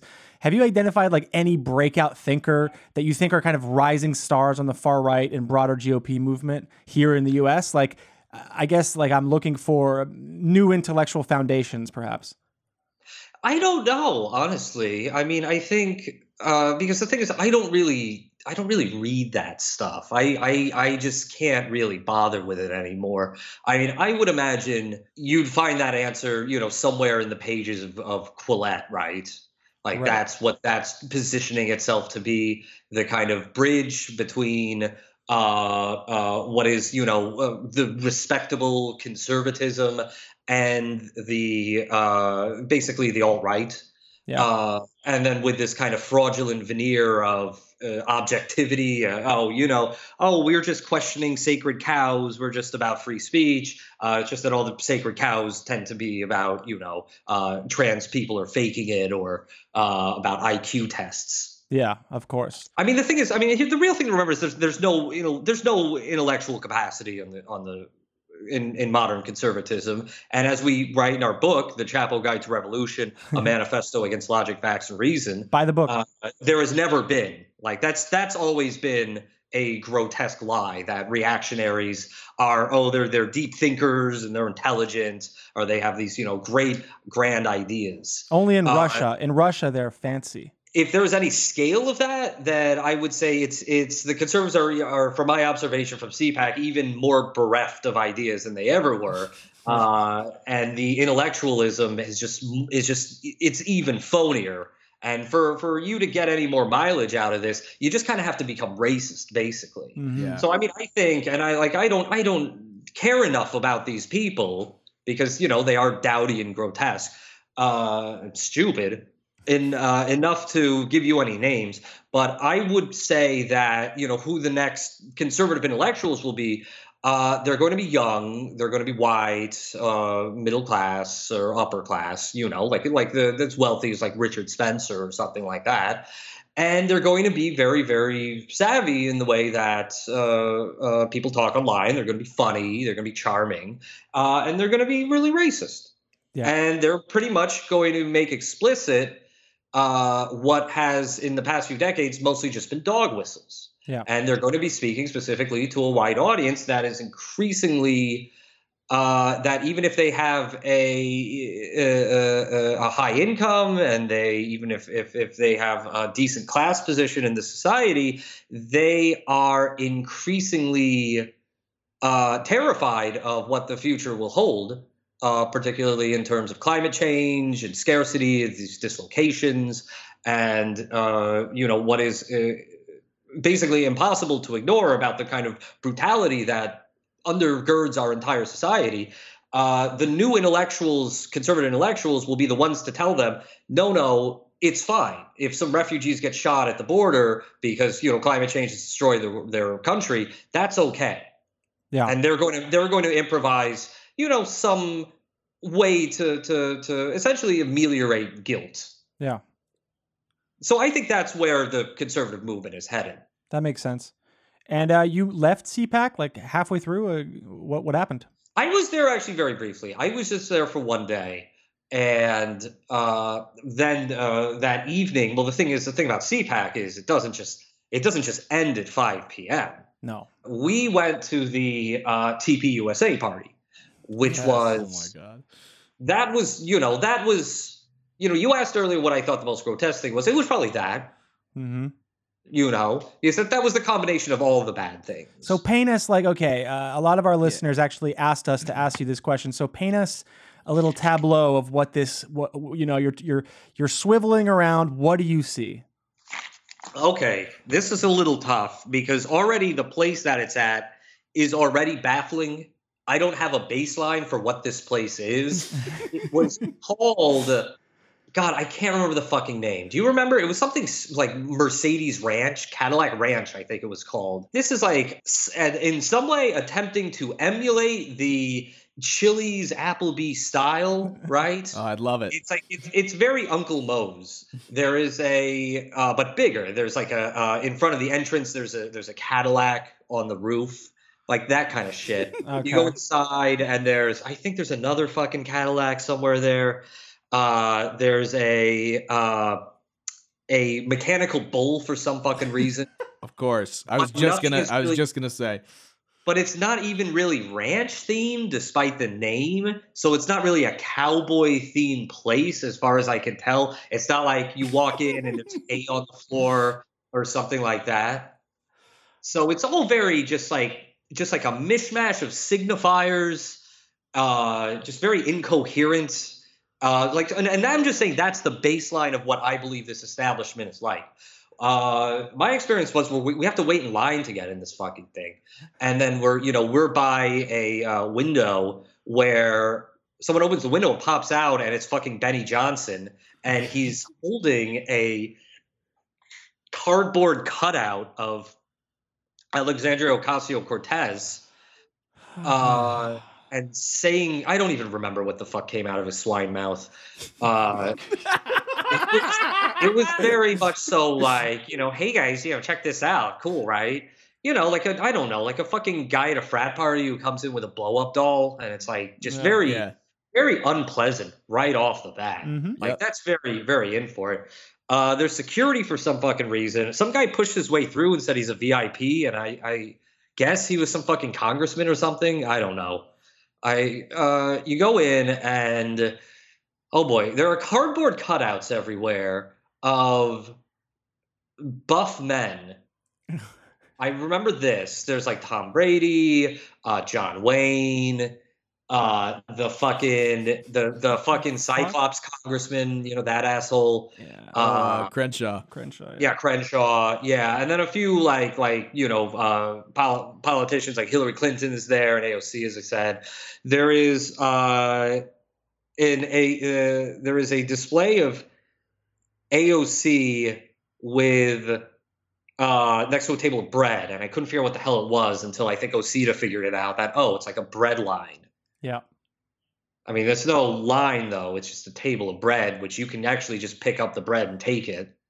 So, yeah. It's not. It's all very half-assed. There's no simulation there, really. The proof, by the way, that socialism works is that there was any bread on the table at all past the first 10 minutes, right? Indeed. They also had hamburgers there. They had sliders. Nice. Which I figured out afterwards was, that's because they think that socialists are going to ban hamburgers or something like that, right? Yeah, the cow fart stuff, they love that stuff. It's crowded, and here's the crowd is generally, and again, I'm trying not to look in their faces because I just can't handle that. Keep in mind, I'm often very solipsistic as a person, but ironically, I'm also very, very sensitive to things. So I feel like looking in their faces and kind of perceiving these as human beings would be just so tragic that I would break down. It's just sort of a tragic, I don't know how to put this, like a waste of humanity, Yeah. Yeah. It's like they're deformed. Their souls are deformed is the best way I can describe it. And it's a mixture of like middle-aged people who give off this fucking church lady vibe, but also like you're kind of bog standard DC shithead professional. You know, you're kind of status climbing person who works as a fucking junior communications director for some fucking senator in Oklahoma, like these fucking people. Right. And then you have a contingent of like the younger, enthusiastic college students or evangelicals or maybe even Washington interns who are there because it's like, TPUSA, Benny Johnson, this is epic. We're having some brews. Let me see here. There was also an upstairs area where for VIPs, which I didn't try to get into. I didn't really give it that much attention to figure out how to get in. But I think people had some kind of hand stamp or something. So you have even within the TPUSA hierarchy, there's a stratification there. And if you're one of the yokels downstairs eating the hamburgers and drinking the beers, you're swine to Right. Benny and Charlie. Like, no, the real humans are upstairs with Don Jr. So it sounds a bit like the unpleasant frat in Animal House. Yeah, it was that, but I mean, at least the Blue Blood frat, they have some kind of genuine aesthetic taste. Like this just looked appalling. Right. It's not even old money. I mean, come on, have some class. I mean, the way you describe it sounds like the beginning of The Devil's Advocate with Keanu Reeves, where he gets on the train and stuff, and then starts seeing people's faces morph into demons. Yeah. And you weren't even on acid. That's the crazy thing. It's that's the thing. Matt, God bless him, he was willing to take that psychological hit. I would be, if that had been me, I would be having flashbacks because that's just too terrible to contemplate. Yeah, I cannot imagine. Yeah, I need the best kind of environment, and even then I freak out, But give me literally a sea of demons. Same here. My friend suggested that I do Molly and ketamine, which that would have just been a horrible time. Yeah. You might have ended up having fun. You might have ended up touching Sebastian Gorka just to feel it. And it would have been fine. Is the thing. The thing is, my rule with it is I'm not doing Molly unless everyone else is doing Molly. Mm-hmm. Yeah. Yeah. Well, unclear if a part of that population isn't on Molly at those kinds of things. No, they're probably on cigarettes and booze. Also, not a lot of water bottles around, so I was thirsty anyway. I was very thirsty this entire time. Were the other co-hosts keeping those away from you? So they didn't have to go to the bathroom constantly. I had some opportunity to get water, but it's like a big place, and you got to walk around and then find the shit that you need. And I didn't want to get separated from it. So one of those things. Yeah. You can't leave the group at that point because you might be. So the restroom situation was good. Well, how would you rate their bathrooms? I did not use the restroom there. I left to use the restroom. Okay. Fair. You'll have to ask Matt or Will. I believe they both use the restroom there. I mean, if I ask Matt, he's going to describe how the toilet ate him and digested him for 15 minutes. Well, yeah, I mean, that's news. But anyway, so back to the TPUSA thing. It's I hope that was a good description so far. Oh, yeah. Man, it was amazing. Hell. There's there's also a few black people there. As there are 2 DJs and 3 people at the bar, and those are the only black people that I saw there. Yeah. In addition to Osito, who's a journalist. Mm-hmm. And so then Don Jr. Gives a speech. I can't really see him or even tell who's talking. It might have been him or Benny or something. I know he was speaking at some point, and I wanted to meet him. But I didn't have an opportunity because I wasn't a VIP, sadly. I don't know how you get that. I think maybe they were selling some kind of package or something. That would be my best guess. Yeah. So presumably somebody paid, $500 to go upstairs at fucking Cadillac Ranch and drink fucking Heinekens with Benny Johnson. Which also, by the way, I think it speaks poorly of Benny as a host if he's spending his time in this VIP zone. He's not really concerned for, everyone's trip, which I don't like at all, and I don't respect that one whit. Yeah, that's shitty. when we have an event, like, you know, we put on like a galley party, you know, I'm invested in how everyone's doing. Right. You're a generous host. Yeah. Anyway, so Don Jr. gives a speech, and the crux of it is, hey, doesn't it feel great to be in a place where you can yell, "Make America Great Again"? And, you know, you won't get called an asshole, or you won't get the shit beat out of you, or kicked out, you know. And then some people were like yelling, "Build the wall." And it's like, you know, I get that. That makes a lot of sense. A lot of these people here, you know, outside of the younger people, the younger set, unless they go to, you know, Oral Roberts University, they probably do get kicked out of parties for being complete socially inept shitheads. Right. Yeah, it's like, can you believe we're all here having a little break from our constant bullying? Yeah, basically. I mean, also, you know, that's just also a baffling thing. Like, I mean, even if you could probably get by as a conservative if you weren't a fucking shithead about it. Yeah. Yeah, But- I mean, as socialists, people often go like just screaming at others in the street, socialism will win, and they like to wear big hats with it just printed on the front. So, yeah, you know, both sides. Yeah, I mean, yeah, basically. But the thing is, there's obviously some socially inept socialists as well, and hopefully other people can talk to them and like kind of tell them to cool it a little bit. For the MAGA people, like, you don't want to help them is the thing. Yeah. So this was their big party. Another thing I want to note here, and I hadn't really thought of this until a little bit afterwards, was despite the general pro-Trump attitude, just a total lack of MAGA hats. You know, I saw a handful. Disappointing.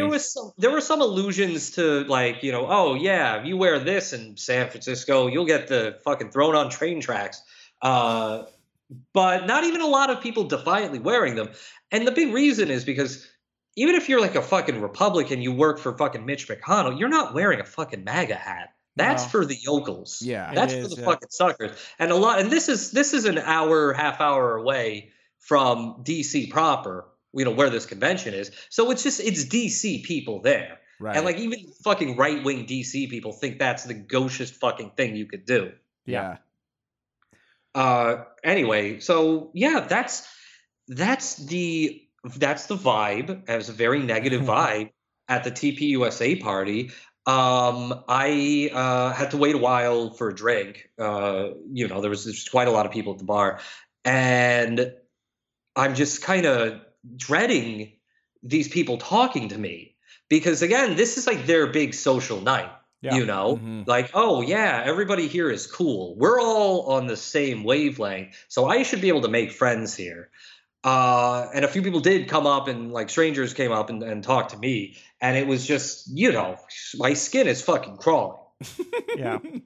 You know, one guy, and I talked about this on our show, one guy came up to me and is like, hey, what are you getting? And I said, a Corona. And he said, cool, I love Coronas. What? Oh, no. It's like, yeah, I know. It's like, oh, no. Like what? Oh, no.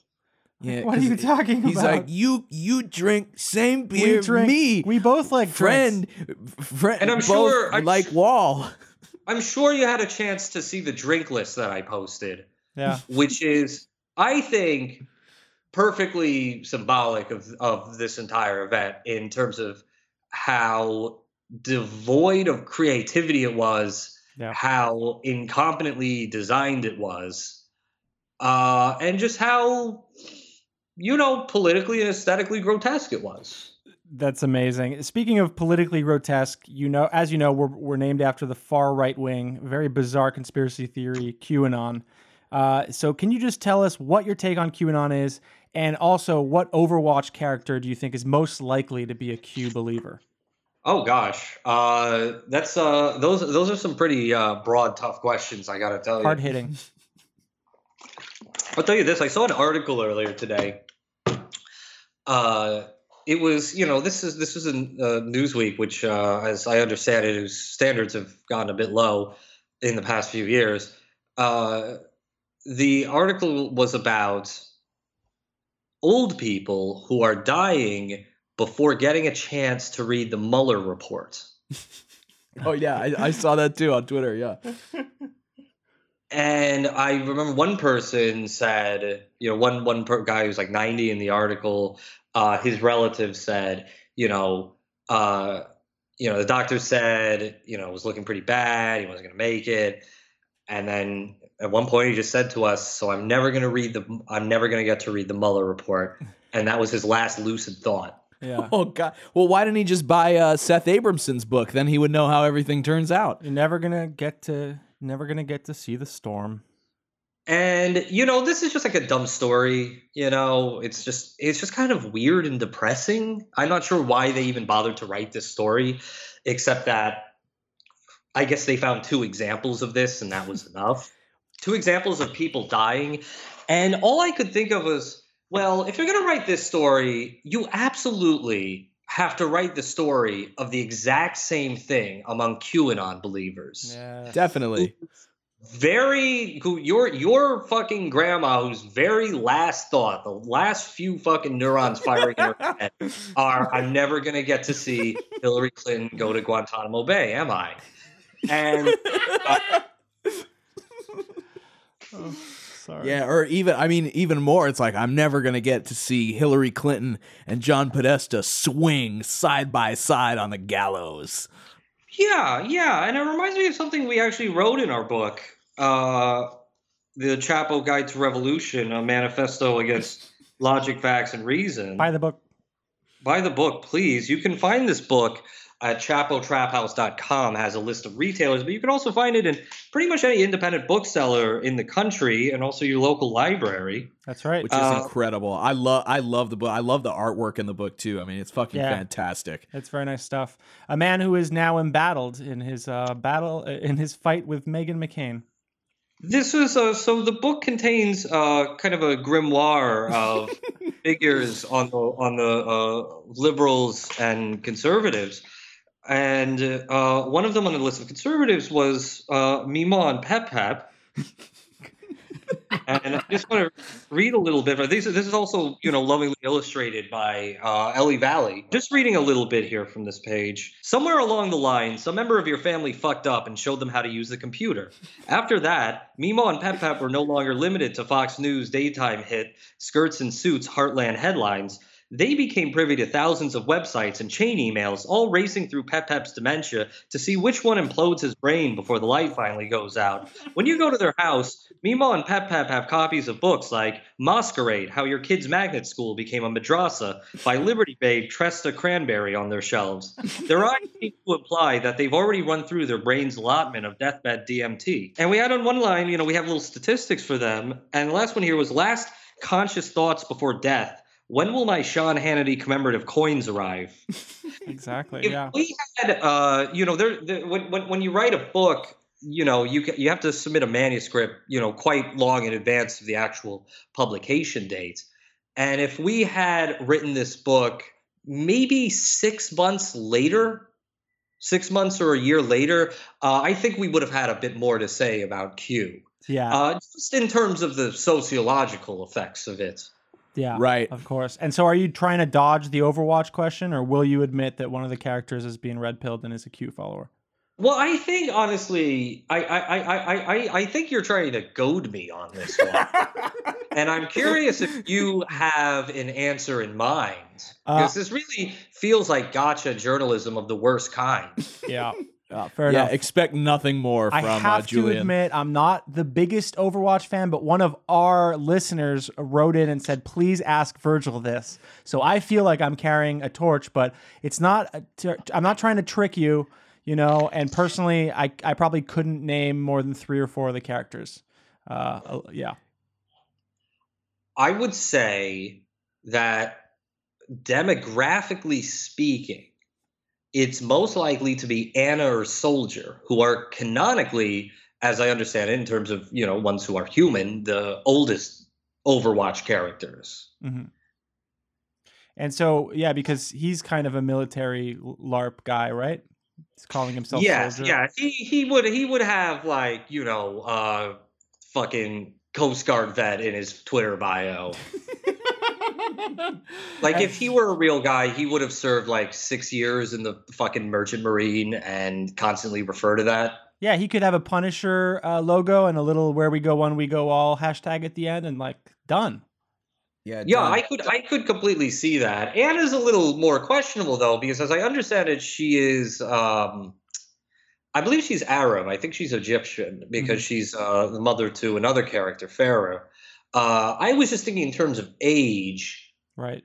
It's trickier for her because they tend to be a little bit anti-Arab, anti-Muslim in general, and they just have like weird overtones. Like they think Saudi Arabia is way more in control of everything than the United States, for example. Huh. So I don't know. That might turn her off. I'm just saying. Yeah. You know what? So I would say most likely then Soldier. There we go. That works. And I just wanted to talk to you a little bit before you go about Chapo. The organization seems to have expanded to include quite a crew of people, and now episodes kind of have different configurations from episode to episode. Was this the plan all along? And you know, what's next in terms of how you guys organize and record?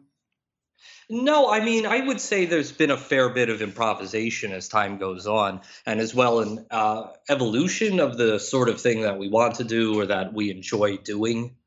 I think that regular listeners of the show would observe that the various hosts and our producer, Chris, who is, you know, the only person to have joined the show since the 2016 election, have differing interests, you know, artistically, politically, creatively.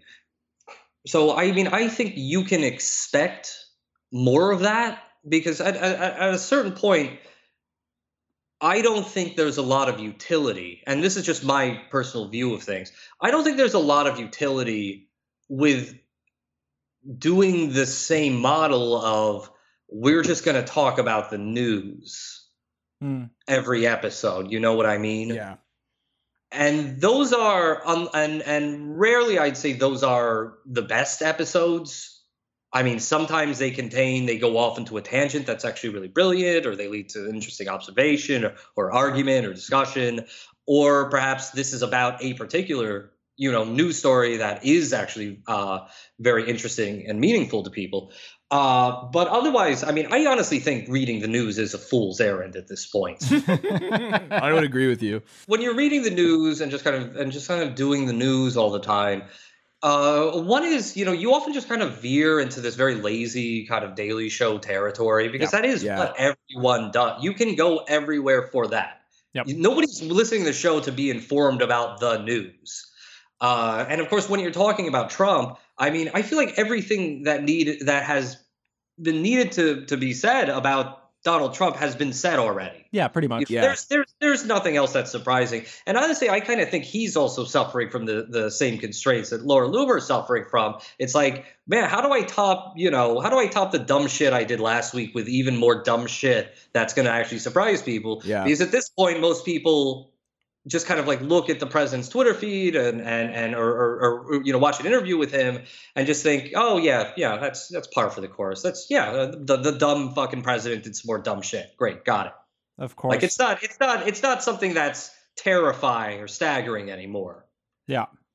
And as well, of course, outside of the president, everything else with the news is incredibly dispiriting.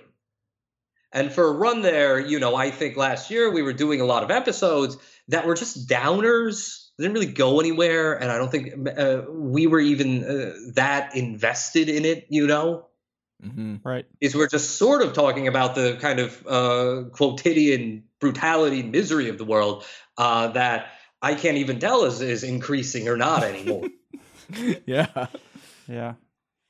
So I think generally, you know, going forward, there's obviously still going to be that. You can't really avoid current affairs and news or things like that. But I'm hoping that we go to more varied content, things with like different lineups of hosts and guests, things that are more theoretical, things that deal with history, especially that we want to do, episodes that take, you know, more preparation, things like that. Yeah, definitely. On our side, it's that's where we've gone towards is like episodes that won't age so badly that, in 6 months it's kind of completely uninteresting because, the news is come and gone? And very much so more, I would say, more theory, more social theory, things like that. That's cool. I would say that would be the most fulfilling content to do. Absolutely. Totally agree. Both for us and for the audience, yeah. So, before we go, is there anything you'd like to plug? You've plugged the book. The book, yeah. Your Twitter is Virgil Texas. Virgil, thanks so much for coming on the show. Thanks for having me. Thanks, Virgil. This has been the QAnon Anonymous podcast. We don't advertise on our show. We are supported entirely by our listeners. Subscribe for $5 a month and get access to all of our premium episodes. Do it. You should do it. Head over to patreon.com/QAnonAnonymous. And just for $5, you'll get 4 premium episodes a month and you'll get our undying thanks. Either way, thank you for helping us grow and remain completely independent. If you cannot afford to support us financially, you can help by telling friends about us and sharing the word online. Go to iTunes and give us a 5-star rating. We also have a Discord server where people hang out and chat. You can DM us or find the Discord tweet in our Twitter timeline. This week's guest was Virgil Texas. You can follow him on Twitter at Virgil Texas. You can follow us on Twitter at QAnon Anonymous, and for the host, it's at Julian Field. That's FEELD, at Real Rockatansky, and at Travis_View. Listener, until next week, may the deep dish bless you and keep you. It's not a conspiracy, it's fact.